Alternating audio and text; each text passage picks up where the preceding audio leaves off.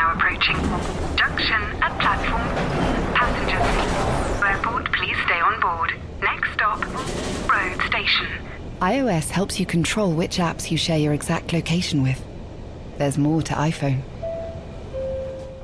It's that time of the year. Your vacation is coming up. You can already hear the beach waves, feel the warm breeze, relax, and think about work. You really, really want it all to work out while you're away.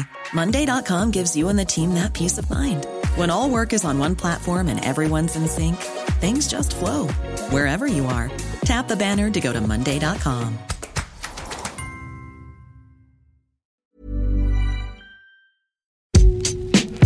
Hello and welcome to the Game Podcast from The Times on the eve of Euro 2020. Today we'll be looking ahead to the chances of England, Wales and Scotland, of course. We'll also make our predictions for the stars of the competition and wish a very big welcome to the special one, Jose Mourinho, who's joining the Game family. Loads to come on the Game Euro 2020.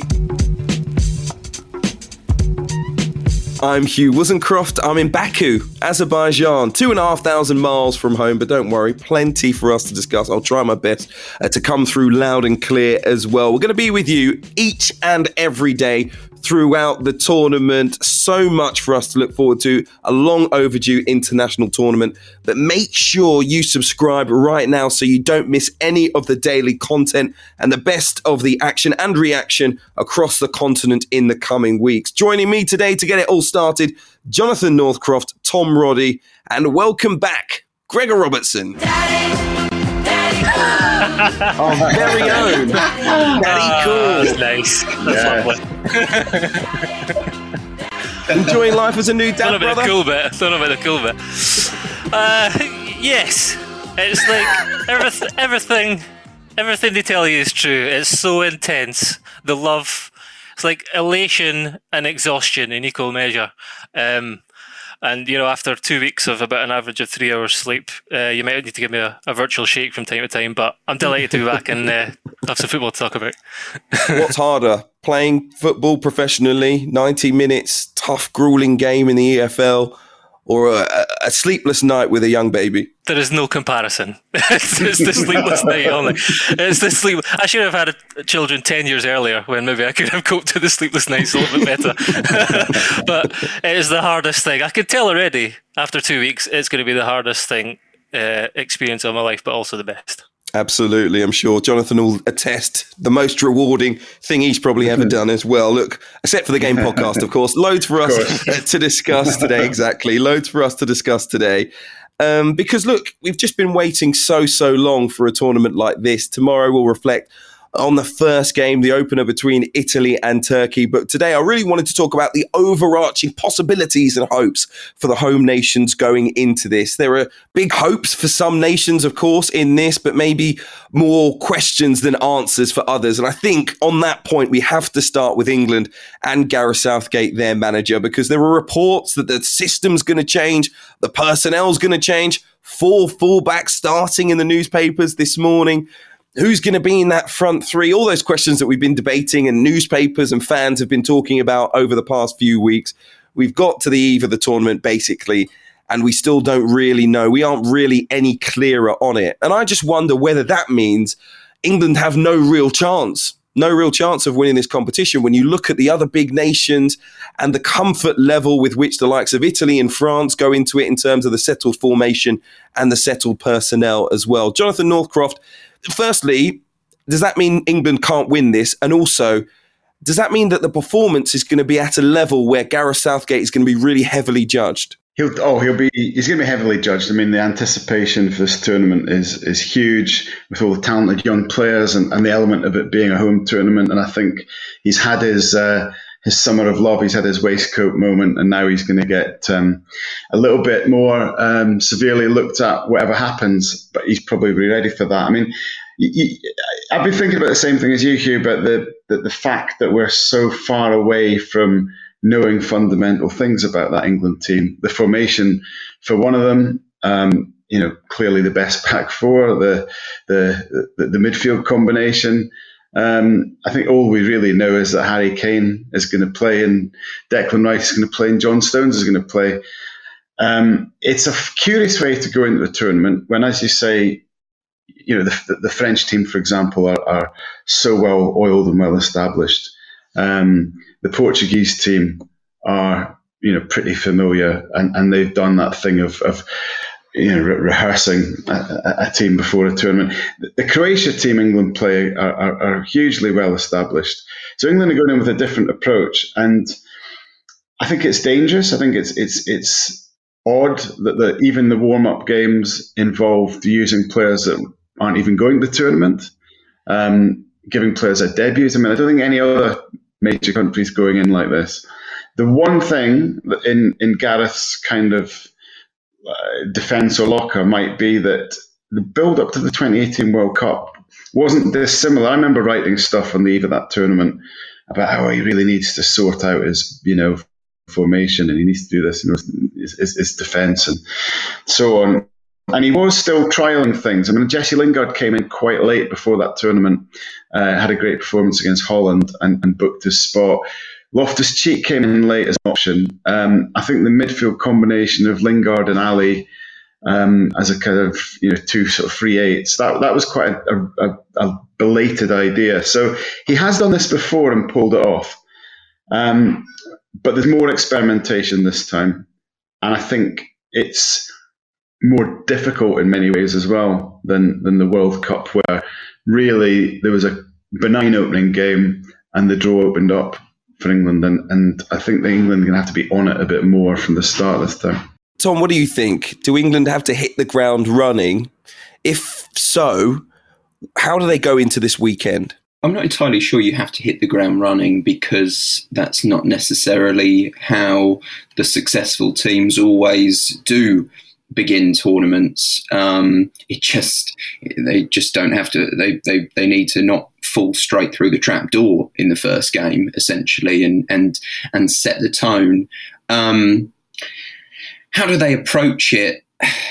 I mean, the problem is they'll look at the opposition, Croatia, who are incredibly impressive in the middle of the park, and so they have to counter that. Essentially, they have to counter that, which is largely why, and they're so dangerous on the edge of the box, which is largely why there is this debate over whether he's going to play three at the back that then sort of nullifies that, or whether he plays with the four at the back and two holding midfielders, the kind of dogs of war in Calvin Phillips and Declan Rice, and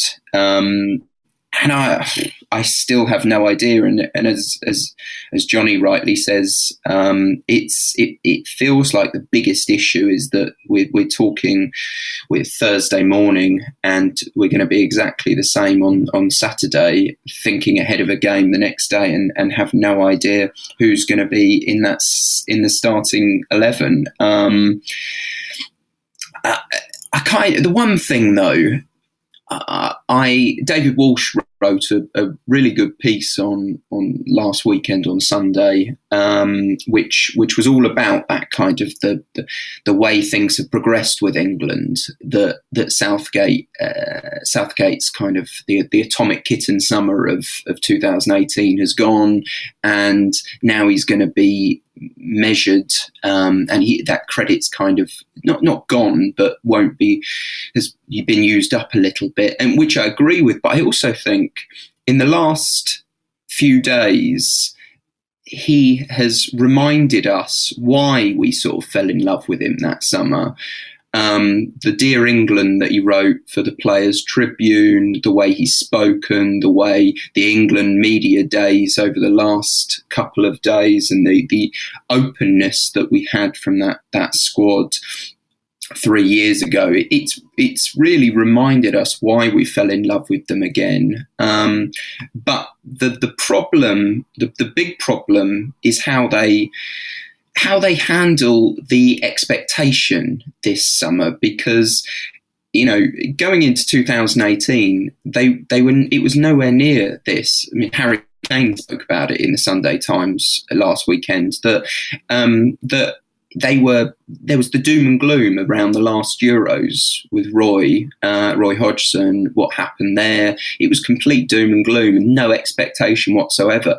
And sometimes I just think teams thrive off that. They have a fearlessness because there's no expectation. Now they go into this tournament, and I mean, for some bookies, they're the favourites, which I don't think they should be considered quite as high as France and Belgium, but they are considered, and they know it. They know they're considered the favourites, and Harry Kane said that in that interview that they've got to work out how to handle being one of the favourites this time. Gregor, respond to that then. Where do you see England in terms of the favourites? And the level of expectation, how do you see it affecting them? I mean, that's the $1 million question. The expectation. I think I saw something that only Italy are kind of less experienced in terms of their squad makeup. For some of these players, a lot of young players in this team, and you think that could be there could be some freedom about them, but there is a lot of expectation, a lot of kind of weight on their shoulders. And the only thing I would say is, there are a lot of unanswered questions and a lot of issues to discuss in England's team, but there are lots of solutions. I mean, solutions that most countries would bite your hands off for. You're talking about whether they would go to a back three now, and your initial reaction is that would seem pretty crazy after making a transition to the back four and finding a pretty much a system of play that we all recognise now. But they've lost Harry Maguire. He's not fit for the opening game, and that's a big weakness. And before, when we were talking about have England got two solid centre halves to play together, or want somebody to play along Maguire, then Stones emerged, and you thought, yeah, he could play a back four. Take Harry Maguire out of that, and the question, it doesn't seem that mad to go to a back three, because who comes in alongside Stones? I'm not sure. So that's one thing. Then you think about who's going to play alongside Rice in midfield, and you've got Jude Bellingham coming through. And I know it's about balancing some level of experience and these young, exciting players, but I think England really have to trust that Southgate is the man who sees them every day in training, who knows what they're capable of, and is the right person to make those decisions. Because I agree with Tom. I think, while the football has not always been, scintillating, or it's not shown a rapid progression per se, I think we all know that Southgate is the best man for the job at the moment for England. And I think really it's about trying to trust him to make those decisions. And I think, England have got a really good chance to go far, to go to the semi-final stage, at least this year. Harry Kane will always get goals. An abundance of riches up top in attack. I think you're right. It is about how they handle the pressure, but I still believe England have got a really good chance to be a success this year. As someone who's played, do you look at him as a coach and think he doesn't really know his own mind? Have you played for a manager before where the players are looking around? And I'm not saying the England players are necessarily doing this, but where the system often changes. Does that change your confidence in the boss? It depends. I mean, I think it's about the kind of the context and the conviction they have in making that decision, those changes. And I think everyone would agree that Steve Holland alongside him is a very astute tactical mind. So I think it depends on the context. And I think if you were looking, as I say, at that decision to perhaps move to a back three without Harry Maguire there, that would not seem ludicrous. And I know he's got so many talented players to try and fit into attack. That for me is England's biggest issue. Whether they play a back three or a back four, it's about selecting the right kind of formula up front and getting Foden, getting Grealish on the pitch too. I think this could be a huge tournament for Grealish. It's about that. That is the really biggest question for England. I think getting that formula up front right. Jonathan, what do you think? Does Gareth Southgate know his own mind? I look at the other managers, Joachim Löw. I look at even Martinez at Belgium, but Deschamps, of course, Mancini with Italy. These managers seem to have a philosophy, and a strong one at that. Do you feel that about Gareth Southgate? I think there's a consistency of principles, and that's probably what will draw the players along. You can change formation as long as the messages are the same. And I think the messages are quite sort of consistent for England. We know he wants to play out, he wants to press quite high, and he wants to trust attacking players.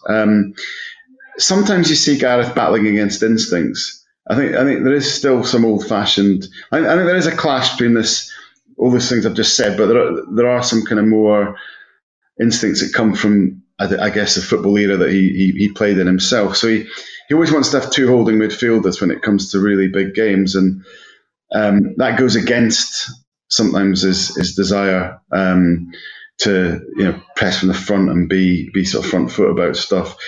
But I think in general he does. I think in fairness to him, it's what Gregor says. He keeps getting sort of curveballs thrown at him in the form of injuries or young talents emerging, and I think that is the biggest reason that he's been changing over the last year. The funny thing about three at the back is, we're kind of talking about it maybe as a sticking plaster because Harry Maguire's injured and it's an extra safety measure. Why not play that in the warm-up games then? That'd be one thing for me. And also, England's worst sequence of results came last autumn with three at the back, with against the defeats against Denmark and Belgium consecutively. And I think he'd gone back to three at the back after the Nations League, where England were exposed a couple of times defensively, and there'd been the Kosovo game, which was chaotic before that, and the defeat against the Czechs. I think he went back to three at the back in search of defensive solidity, and actually didn't get it because he then sort of ran aground against those better teams. So there's also evidence that's kind of contradictory to him. There's three at the back was great at the World Cup. It made us solid, but actually it hasn't worked since then. It just goes back to I think it's not all Gareth's mind that's brought us here, but it just goes back to the fact that there's still so many questions on the eve of this tournament. And if nothing else, I think the use of the two warm-up games was very weird. I think you could excuse all the kind of injuries and young players emerging, blah, blah, blah. But I think those two warm-up games, I know the Champions League players the final players weren't there, but I did expect to see a bit more of the England that are going to play in that first game being worked on. Instead, we had players who aren't even going to be at the tournament playing. Gregor, you've played in defence. Reports this week. I know. Look, listen, at least if you're going to choose that many fullbacks in the squad, we now have an answer for why.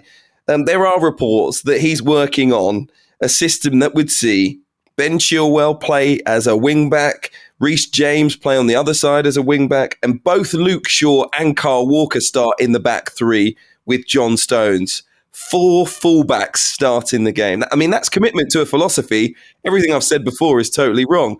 Can you see it happening? Will it work? See, everyone thought he was crazy when he was selecting four right backs, so maybe he needed them all. There's no one in that you would say is like a square peg in a round hole. It's like, it wouldn't be so ludicrous. Scotland use it to great effect with Tierney and Robertson combining down the left. If you're a team that's going to be dominating possession, having somebody who's very good on the ball and willing to step out with it, it's not, that's a strength. I don't know. I personally, I can't see it. I can't see that being the lineup personally, particularly against a team the strength of Croatia, maybe against Scotland, but but no, that's Luke Shaw has been outstanding this season, and he has at times played that position in a back three. Chilwell's had a strong season. I mean, you look at the makeup of England's fullbacks. Players have won the Champions League, won the Premier League in recent times. It's ridiculous. Won La Liga. All these players. So if England were to play a back three, I don't think it wouldn't seem ludicrous having fullbacks playing either side. Perhaps one rather than two, though. Might even try and squeeze in Kieran Trippier as a number 10. Who knows? Tom Roddy, we're going to come to Scotland next before we talk Wales, and we'll hear Jose Mourinho's thoughts on who might impress in the tournament as well. But look, let us as England fans, let's have a quick chat for a moment. How you feeling, mate? Honestly, tell me.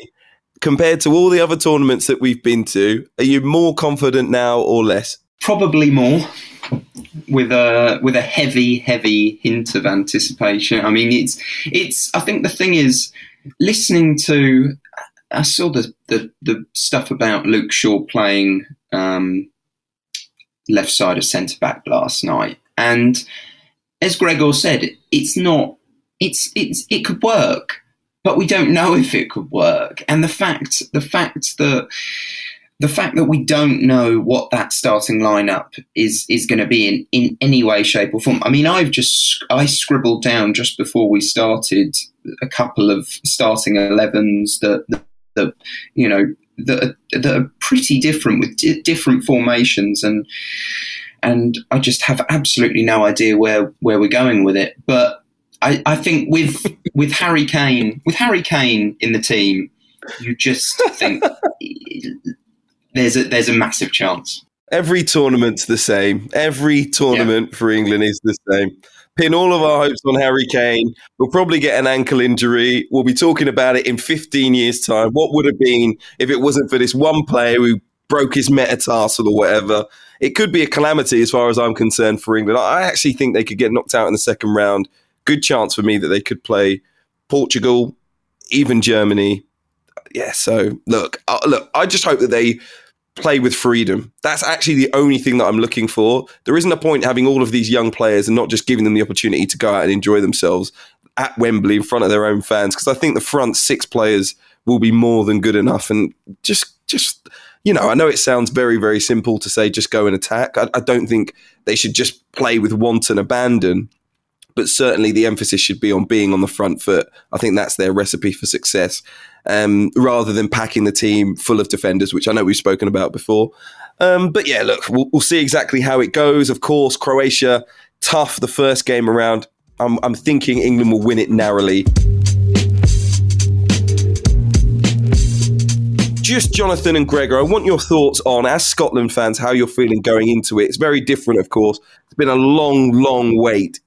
But you don't want that feeling of just going along for the ride either. Jonathan, how are you feeling? It's just brilliant. I can't tell you how, I think you have to be Scottish to appreciate what it's like having been in the wilderness for so long and watched these tournaments come and go and enjoyed them, but not being part of them, and watched with envy the Welsh and the Northern Irish and so on. And just feels amazing to be part of it. I mean, I bought my daughter Panini Stickers album for this. She's 8, and she's kind of not quite ready for it, but I'm certainly ready for it. And just getting Scotland players and being able to stick them in, even though one of them was Liam Palmer, who's not in the squad. But it's really exciting. We're part of it, and you're looking at buying all the Euro magazines, and there's a feature on Scott. It just feels like.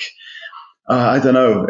You've sort of made it. You're part of the kind of family, as it were. I don't know. It's a funny feeling. I'm just really excited. I've thought a lot about the last 2 Scotland tournaments that I covered as a journalist as well, 96 and 98, and how enjoyable they were, even though we had the inevitable disappointment in the end. I like the group. It suits Scotland. I like the way the fixtures work out. The order of the games is good. I like the fact they've invented, third place teams can qualify. It's a funny group in that finishing third in Group D might be as good as finishing first if you look at the way the second round works out. Because I think you're right. You could play Portugal in the second round by winning the group. You could get a much better draw by finishing third. So look. I'm not making any big predictions, but we've got a chance. We've got a chance of getting points out of every game, and that's amazing. We've got a good manager. We've got a forward. We've got the 2 best left backs in the world. I love it. We've got a forward. We've got a forward. Banging on Tom's banging on about how Harry Kane always delivers. He's going to score so many goals. Jonathan, we've got a forward. Brilliant. Only a Scot would know how much that actually means. When you sat through the Ollie McBurney and Stephen Fletcher years. The thing about it is, Jonathan, everything that I asked you about, not going along for the ride, your sense of jubilation just for qualifying, I wonder whether you think the Scotland squad might feel the same. The relief of qualification, but maybe just feeling, look, we'll give it a good go, we'll see what happens, might count against them. I don't think it will, to be fair, because I think Steve Clarke is just not that sort. And you've got players like McTominay and Robertson and Tierney, who are very sort of driven individuals. So actually, no, I don't. And I don't think it's going to be the kind of happy tourist thing. I think we'll be a hard, rugged team to play against as well. I don't think that can be a bad thing. That just brought to mind. I was reading in our kind of Euros preview pullout, Ashley Williams writing about how when Wales qualified, it was like they were all looking around like this is. He said, "This is comical. This felt comical to us." It was like, what the hell are we doing here? And, because just getting there was such a prize for them, and there was a great team spirit. And I think there's something similar being built with Scotland, and that can take you quite far. So I don't think that's going to be we're just going to get caught up and we've made it here, that's it, put our feet up. No chance. And if you want to know how it feels and why we've got big, massive smiles all over our face, I was 14 the last time in 98, and now I'm a dad. That sums up. I was at school and now I'm a dad. That's the last. That's the years that have passed between this. So we are just delighted to be part of the party. And I think, let's hope you're not a granddad next time. I know, yeah. Thanks, Dob. This is the thing. Look, I like the fact that you mentioned Wales last time around as well, because actually, Gregor, I think the approach from Steve Clarke, Scotland, is somewhat similar. And I think it's really, the use of McTominay in particular has been really, really clever. We mentioned some of the other great players in the team as well. Do you think they will elevate themselves to be greater than the sum of their parts? I think they already have. I think they've already proven they can do that. And a lot, the credit goes to Steve Clarke for that. When you're talking about are there issues or question marks, there are, but Scotland kind of seem to be approaching that or viewing them through a completely different lens. It's like, we've got a lot of good midfielders. Who are we going to pick? Will we play McGinn slightly advanced, or is he going to be one of the two that are sitting? Is McTominay going to play at the back because we've got so many good midfielders? There are a few questions like that, but it's about getting most of our best players on the pitch if we can. And, as I say, Jay McAdams, as he calls himself now, he's added another option because Lyndon Dykes transformed. I don't think without Lyndon Dykes, saying he would play for Scotland, I don't think we would be here. And now Adams, there was a glimpse of them two working quite well together up front, so we could even play with a front two and be, I think they're two guys who I don't think many defenders would enjoy playing against. They're better players, but they are physical, they work very hard, and they've got a little bit of quality as well. So who knows? Surprise package, let's see. You could be the surprise package, a bit like Wales last time around, Jonathan. I know you mentioned the third team can qualify. How important is a win in the first game for Scotland? What could it do for them? Yeah, I mean, with that game, and I think you're almost through, I think 3 points is probably going to end up taking you through, even if it's just a third place berth. So that'd be enormous. I mean, the Czechs are actually quite decent. They're probably the same standard as Scotland. Maybe slightly better on paper, but a win would be amazing. You've almost booked your place in the next round, and then you go to Wembley with a free hit. I mean, I don't expect a win, to be honest. I could see 2 draws in those 2 opening games, and it going all the way to the last game. But oh wow, yeah. You've got me dreaming there. This is far too romantic for me. You two are usually, you're straight to the point, you're serious, dare I say dour at times. And look at you now. It's all romance, lovey-dovey, we're just happy to be there, we can't wait. I was expecting, some realism to it, no? You're making us feel uncomfortable but yeah, no, I mean, that's why we're giggling like kids, because we're not used to this as Scots. What we are used to is having some any hope extinguished very quickly. So let's see how we're speaking next week, and whether we've still got these big smiles on our face or not. Absolutely. Look, I think Scotland, for me, we'll talk about them a little bit later on, because I think they could do great things. We'll be picking out later on, by the way, what we think might be some of the surprises of the tournament, some of the great players, our Golden Boot winner too. We'll hear who Jose Mourinho thinks will be the players to watch at Euro 2020 very shortly. But let me reflect on Wales. Since I'm here in Baku, Azerbaijan, I've made the trip. I'll be watching Wales' first 2 games against Switzerland and Turkey. I just wanted to talk about really what Baku has been like. There aren't many Wales fans, I've got to say. We're expecting about 600, but actually the stadium here in Baku can hold more fans than any other stadium at the whole of Euro 2020. 31,000 fans in all. The first game is massively important for Wales. Of course, they're taking on Switzerland. They won't have many of their fans here either. They'll be very much from the local vicinity. But that first game is all important for them. They're taking on the team number 13 in the world who topped their group, a group including Denmark, in their qualifiers. But I think why it's so important for them to get 3 points in that first game is the second match will be like a home game for Turkey because of its proximity to Turkey, the fact you can get an easy flight here for a few hours from Istanbul, and the fact that their last game, they'll be going to Italy to play Italy at the Stadio Olimpico, and that will be a very, very tough game as well. Maybe Italy will feel they're already through at that point. Maybe they'll rest some players, but you can't really think about that. And there are concerns. I've been to the Wales squad. I spoke to Joe Allen yesterday. He's only played a couple of games for his club Stoke City since the end of March. Those were the 2 warm-up matches. Aaron Ramsey of Juventus is back, but again, he's had many, many fitness concerns this year. And Gareth Bale, who's the player that everyone still wants to talk about, hasn't, of course, gone back to his peak production at Tottenham Hotspur. He's, of course, getting back towards somewhere near his fitness level. But again, the approach for Wales in this competition can't just be a little bit like it was last time around, get the ball to Gareth.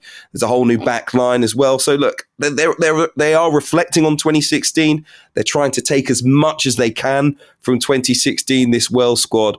But I was taken aback slightly by Joe Allen, and maybe it's just because he's speaking to the media, saying that all 3 of those big players would be at 100% ready to give their absolute peak best. And for me, that was maybe just playing with the media a little bit and the journalists, because they just can't be. And for me, they need those 3 to be absolutely at their best. We'll come to who starts in the forward line in just a moment. But Tom, Roddy, do Wales have any chance of doing something special in this competition without Ramsey, Bell and Allen at their absolute best? I think when talking about the home nations, for me, a lot of it goes to preparation, expectation, and a kind of harmony in the squads. And I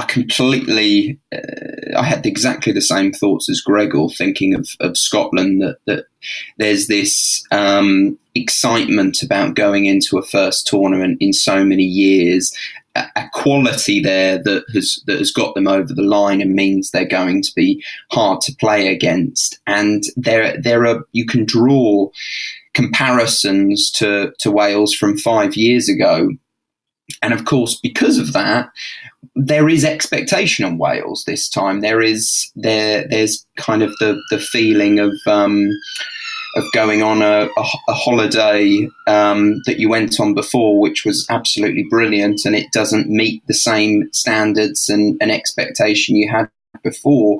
Plus, I mean, you look at the key individuals in that squad, and it's different it's completely different to 2016 in that Gareth Bale is an entirely different player, a much older player. And Jose Mourinho noted in our Euros pullout that yes, he scored a lot of goals for Tottenham towards the end of this season, but they weren't against the big teams. And then you've got Aaron Ramsey, who hasn't had the best season at Juventus, hasn't been involved in as much as he probably would have liked to have done. Dan James, who maybe with an optimistic viewpoint, the fact he's had a difficult time at United, going to Wales and being part of what is clearly a very harmonious squad group of players. They it could help release him. But I just think that the preparations and the expectations, the situation with the manager, of course, Robert Page being brought in now, the expectation and the preparation doesn't add up to the same performance of 5 years ago. Rob Page, I played with at Chesterfield in his last 3 years of his career, and he's someone who, like, quite rare you beat in football, but just commands complete respect from everyone, and is a really, really good guy. Very few people have a bad word to say about him, And he's also a smart guy, and he's someone who I would have immediately pinpointed as, someone who has a lot of potential to be a manager. And it's difficult when you start in management. He kind of, he had spells at Northampton and Port Vale, and there were extenuating circumstances. I think he followed Chris Wilder at Northampton after he won promotion, big shoes to fill. Port Vale, he had a really difficult chairman to work with, and he's got a reputation as a really good coach. So I think when you combine that and the fact he's been around the Wales camp for a long, long time, and he was brought into the fold by Giggs. He knows everyone. As I say, they will respect him. He's not like, who's this guy, Rob Page? He's somebody, he won a lot of caps for Wales. He was a big voice in the dressing room, I've heard, even when he was playing for Wales, with big players like Bellamy around him and Giggs. I don't think that's going to be an issue. I really don't. So, clearly it was a disruption, but I honestly don't think that's going to be a big issue for Wales. And looking at them, Kiefer Moore's another player you kind of throw into and say no one's going to like to play against him. Gregor, every single person you meet here associated with Wales, all the journalists, every single fan, all the ex-players, the first two words everyone is saying is Kiefer Moore. 23 goals for club and country, Cardiff City, of course, this season. You say, Scotland have got a forward. Well, of course, there's some great players in the Wales squad, but he's 6'4". You know what he does. He's also quite mobile for a centre forward. Are you surprised that he isn't starting regularly for Wales? Yes, I mean, look, those players you were talking about are huge names and have been huge players for Wales. Ramsey and Bale, and clearly Bale's the one here. We're talking about Bale's likely to play through the middle. So it's a bit like England. It's like finding the right formula there. If you're playing Kiefer Moore, it's who you have playing off him. You've got to think about Dan James because of the speed, running in behind. I think David Brooks is a brilliant player as well, and I think he was starting to get towards some of his best form towards the end of the season. He struggled with injury and but obviously got to the playoffs with Bournemouth. I think he's a really good player, and then you've got Harry Wilson as well, who's a creative player. So Wales have some really talented forwards. I think again it's about how they deploy them and finding the right formula up front. But for me, Kiefer Moore should start because he's something very different. And I think Wales have the players who can run off him or can support him from behind. It's about playing effective football in these tournaments, and I think that is probably the most effective football that Wales could play. Tyler Roberts as well is not a bad player. Absolutely, yeah. They've got loads of those options. They've got youth, energy, and they do have pace in those forward areas, and that's maybe what can nurse the likes of Ramsey and Bale through that. They maybe won't have to do quite as much running as they would have done a couple of years ago. It's just at the back. Chris Coleman was so.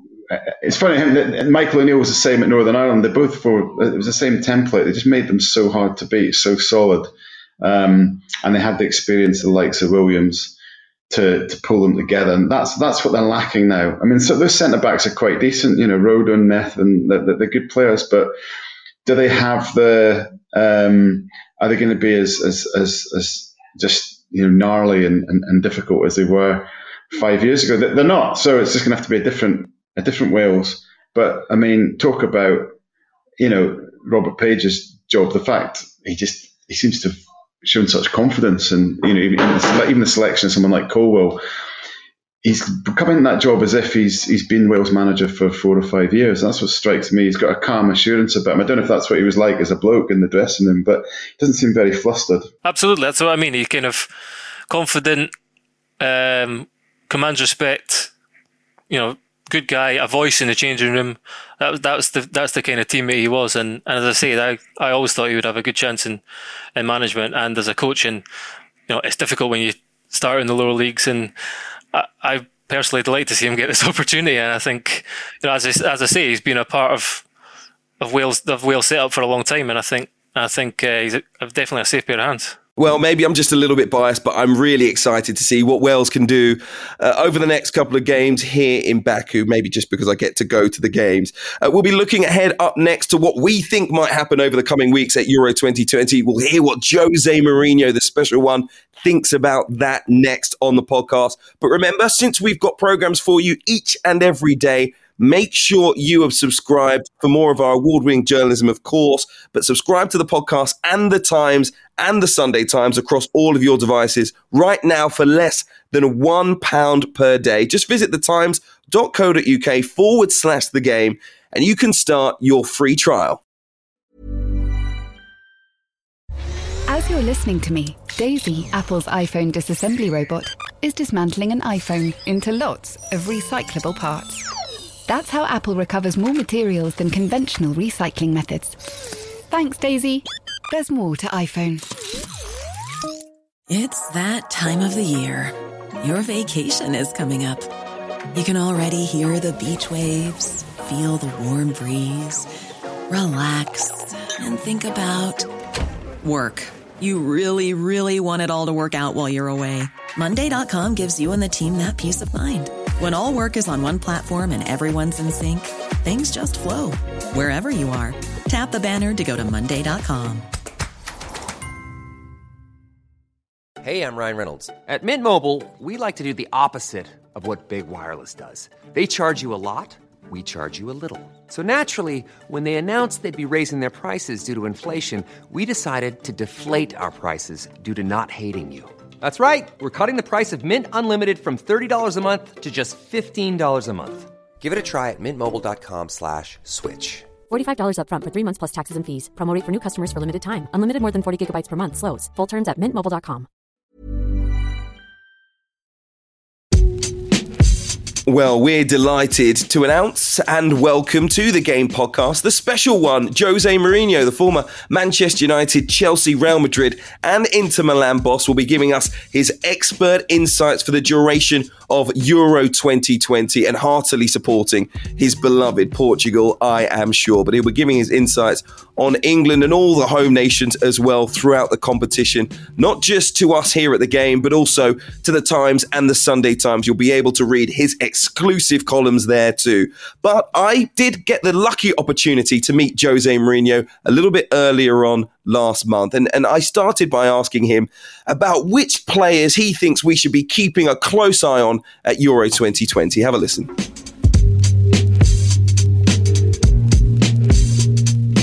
I think it's a great occasion for Ruben Dias to prove that he's the best central defender now.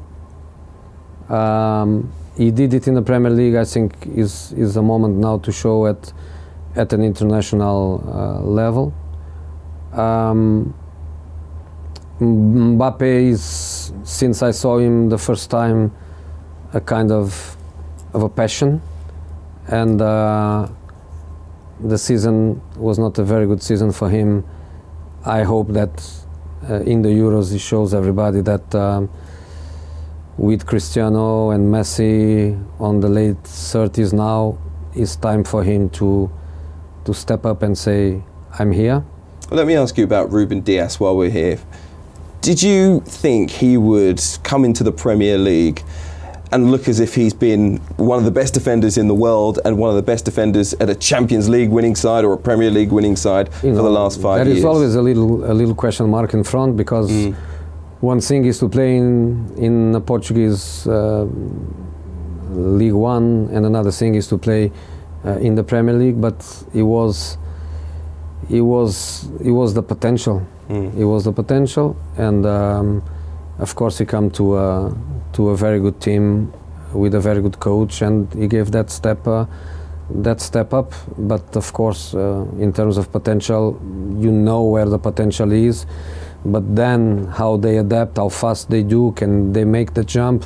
and this is where I give the credit to the kid, because he arrived and immediately transformed the team. And on Kylian Mbappe, you say he needs to send that message out to the likes of Messi and Ronaldo, to world football really, that he's the next one. Do you think he can reach the same levels as those two players? Because they could go down in history as the best. I hope so. When I was a very young assistant coach at Barcelona, I fell in love with Ronaldo Nazario, which for me was absolutely incredible. I remember some matches sitting next to Mr. Robson, and even Mr. Robson, with the whole experience he had, he was amazed with what that guy could do. He didn't better because he had incredible bad injuries when he was at Inter, but that Ronaldo was absolutely incredible. And I see Mbappe with Ronaldo things. I don't like to compare players because so many times it's unfair, but I see Mbappe with Ronaldo things, and I think it's time. I know that he's world champion already, but I think it's time for him in the next couple of years to put, like I used to say, to kick the bucket and to tell everybody that I'm the best. I think he has incredible potential. He's the kind of player that fears, opponents fear. You play against him and you fear. That's the way I look at him. That's the view of the special one, Jose Mourinho. You'll be able to hear more from him, not just on the Game podcast throughout Euro 2020, but you can also read his views in the Times and the Sunday Times as well. Ruben Diaz, he's picked out Kylian Mbappe. He stuck his neck out on that one to say that he's going to shine at this tournament as well. And we thought we would consider some of the things we think might happen over the coming weeks. Firstly, I think we should discuss who we think might be winners. Now, guys, let's be realistic. As good as Scotland and even England might be, who do we think might win this competition? Thinking with our heads here. Tom Roddy, I'll start with you. My instinct immediately goes towards France. Largely because they've been there and done it. I think the whole, Belgium are quite understandably come into the conversation. They've got such talent, but it slightly feels like their generation, this golden generation that they had, is coming towards the end of a cycle. And maybe we'll see some more talents coming through this year, but it feels like it has come towards an end. And I just look at France and I see Mbappe as a golden boot winner, because he's just, what he did at the World Cup was incredible at the age he was. He's a real superstar, Mbappe, and I don't think Jose has quite stuck his neck out there picking him out as a player of the tournament, because I think most people would expect him to be. But they're just such a settled side. They're the opposite of England in the way that you could predict that lineup. And let's not forget as well N'Golo Kante, because he is any team seems unsurprisingly to do exceptionally well when he's in the side. He offers the beautiful balance that allows the brilliant attacking players France have got to play with freedom, and they've got a strong defence as well. It's beautifully balanced, and if they did go on to win it, then you would think Kante would be on his way towards a Ballon d'Or. Gregor Robertson, who do you think might win it? It really is hard to look beyond France. I know that everyone's saying it. They just have a galaxy of stars. The only thing is the return of Benzema. He's a fantastic player, but it's kind of Giroud playing up top and the players running beyond him, Mbappe running beyond him. That's been the go-to thing. So, look, they have the best squad, undoubtedly. And I have to say, I watched a bit of Portugal last night, and I really like Portugal as well. I think they have as well an outstanding squad. When you look at Ronaldo, Jota, João Felix, they've got Bernardo Silva. Yeah, they've got Fernandes. He scored an absolute worldie. Did you see his goal? Absolute worldie, just from the edge of the box, whipped in the top corner. It's so easy for him. They've got players who can win a game with a moment of individual magic and brilliance like that. Slight question marks at the back, but I think those are my two. Belgium, I agree. I think they've gone slightly past their best, and also at the back is their issue. They've got some kind of aging defenders, and so yeah, I'll go for. I think France are the favourites for me, but Portugal I like. Let's move on next to who we think might be the top scorer, the Golden Boot winner. This one should be pretty easy. Tom Roddy? I'm sticking with Mbappe because of how far France will go. Otherwise, I think if England go far, then Harry Kane will definitely be up there. But with them facing a problematic first knockout round, which it's hard to see past that, I'm going to stick with Mbappe. Harry Kane. That's all I have to say. No, I mean, crikey, his record's a joke. Mbappe's clearly going to be up there too, but I think Harry Kane might do it. I think England have got enough creativity, enough players who are going to make him the chances, enough players who like to hit the deck quite easily and win him a penalty. Yeah, I'm going for Harry Kane. Jonathan? I mean, the Golden Boot winner tends to be someone who scores a load in the group stages. So I think Lukaku, I think he was almost there last time, wasn't he? Him and Harry Kane were one goal separated them or something. But yeah, I think he'll score an absolute packet against the likes of Finland and Russia, and probably like Wales or something in the second round. And no matter what else Belgium do, he'll have enough to win. I mean, he's been in such incredible form as well. He's absolutely at his prime at the moment. So Lukaku for me. The surprise package, Tom Roddy, of the tournament. I've got this feeling about Denmark doing quite well.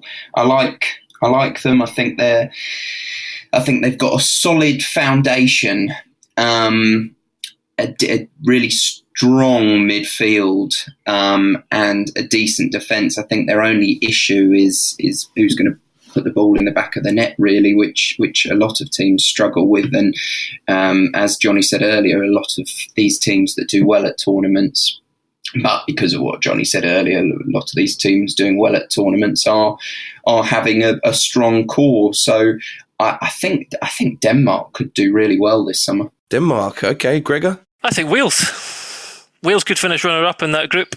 And then I think if you look at who they could be playing, I think they're playing somebody from Group B after that. And it's Denmark, Finland, or Russia, Belgium would win the group, I think. So I think Wales could spring a surprise. I don't think, there's not that much expectation about them this time. I don't think there is really, just because of the disruption. And as you say, people thinking that a lot of their best players are either entering the tournament not in the best form, or the best form is behind them. But I still think that Wales could surprise one or two. I'm not saying Scotland because I think that wouldn't be a surprise, And which player do you think will really announce themselves to the international stage, Tom Roddy? I'm going for one who I'm scared won't even play because of the richness of quality in his position. Spain, we all know Spain's quality from the last generation. I mean, they dominated it around 2010, 2012, 2008, and we're seeing a sort of new cycle come through. And we haven't even mentioned Spain because they're not on that kind of top level, and there's not a whole lot of expectation on them this year. But the one player who I've been so enjoyed watching over this last year at the times I have been able to watch him is Pedri, the 18-year-old midfielder who had, you think of this tournament being played this year and the players like, say, Jude Bellingham, who wouldn't have, there's pretty much no chance he'd have been involved had this tournament been played the year it happened. It was meant to happen last year. and those who have benefited from that wait, from the delay. And Pedri is one of them. I just enjoy watching him. He plays simply, but considering his age, there are comparisons to be drawn in the maturity of the way he controls the game with Bellingham, the way he controls the game and dictates play. The issue, of course, is that he's got Thiago Alcantara, Sergio Busquets, Koke, Rodri. I mean, there's a chance he won't even get many minutes, but I think if he does, then he will get a stage in which we'll see a player who is going to be a real class talent over the next decade. This might sound like a daft one because we know him very well. I just have a feeling that Jack Grealish could be the England's most important player by the end of this tournament. I think he's completely unflustered by anything, and I think, there's a lot of the focus is on Phil Foden, and understandably so. He's a great talent, but I just think that Grealish is pretty unique, and again, he might not play. He might be an impact player in the early games, and he might have to work his way into the starting 11. He might not get into the starting 11, but I think he will have a big impact in this tournament.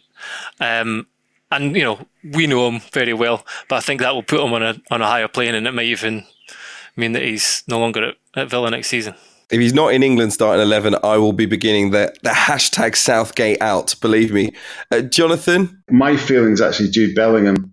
We've seen him play brilliantly as a more attacking midfielder. We've seen him play as a more defensive midfielder. I think because Jordan Henderson's got injury problems, he could get thrust in. And if he does, going by what we've seen so far, if he does get a run, he could emerge as absolutely stellar for England. What a positive note to end on. Thank you, Jonathan. Another great English talent coming to the fore, not to be too biased. Look, that has whet the appetite. It surely has for some of the great players we'll see from not just the home nations, but some of the other countries involved in Euro 2020 as well. Jonathan Northcroft, Tom Roddy, Gregor Robertson, thank you very much for being with me for the past hour or so.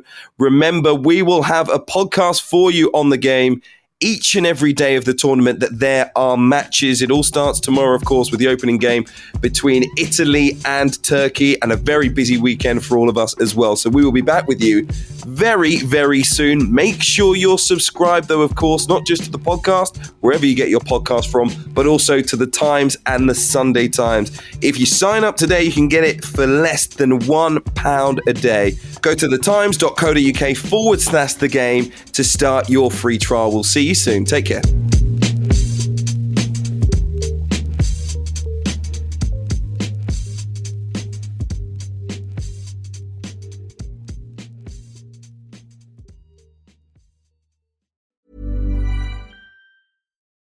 As you're listening to me, Daisy, Apple's iPhone disassembly robot, is dismantling an iPhone into lots of recyclable parts.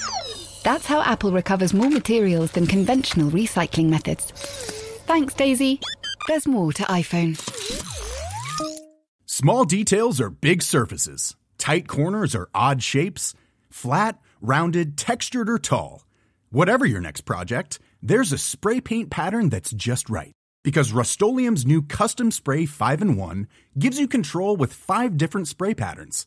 So you can tackle nooks, crannies, edges, and curves without worrying about drips, runs, uneven coverage, or anything else. Custom Spray 5-in-1. Only from Rust-Oleum.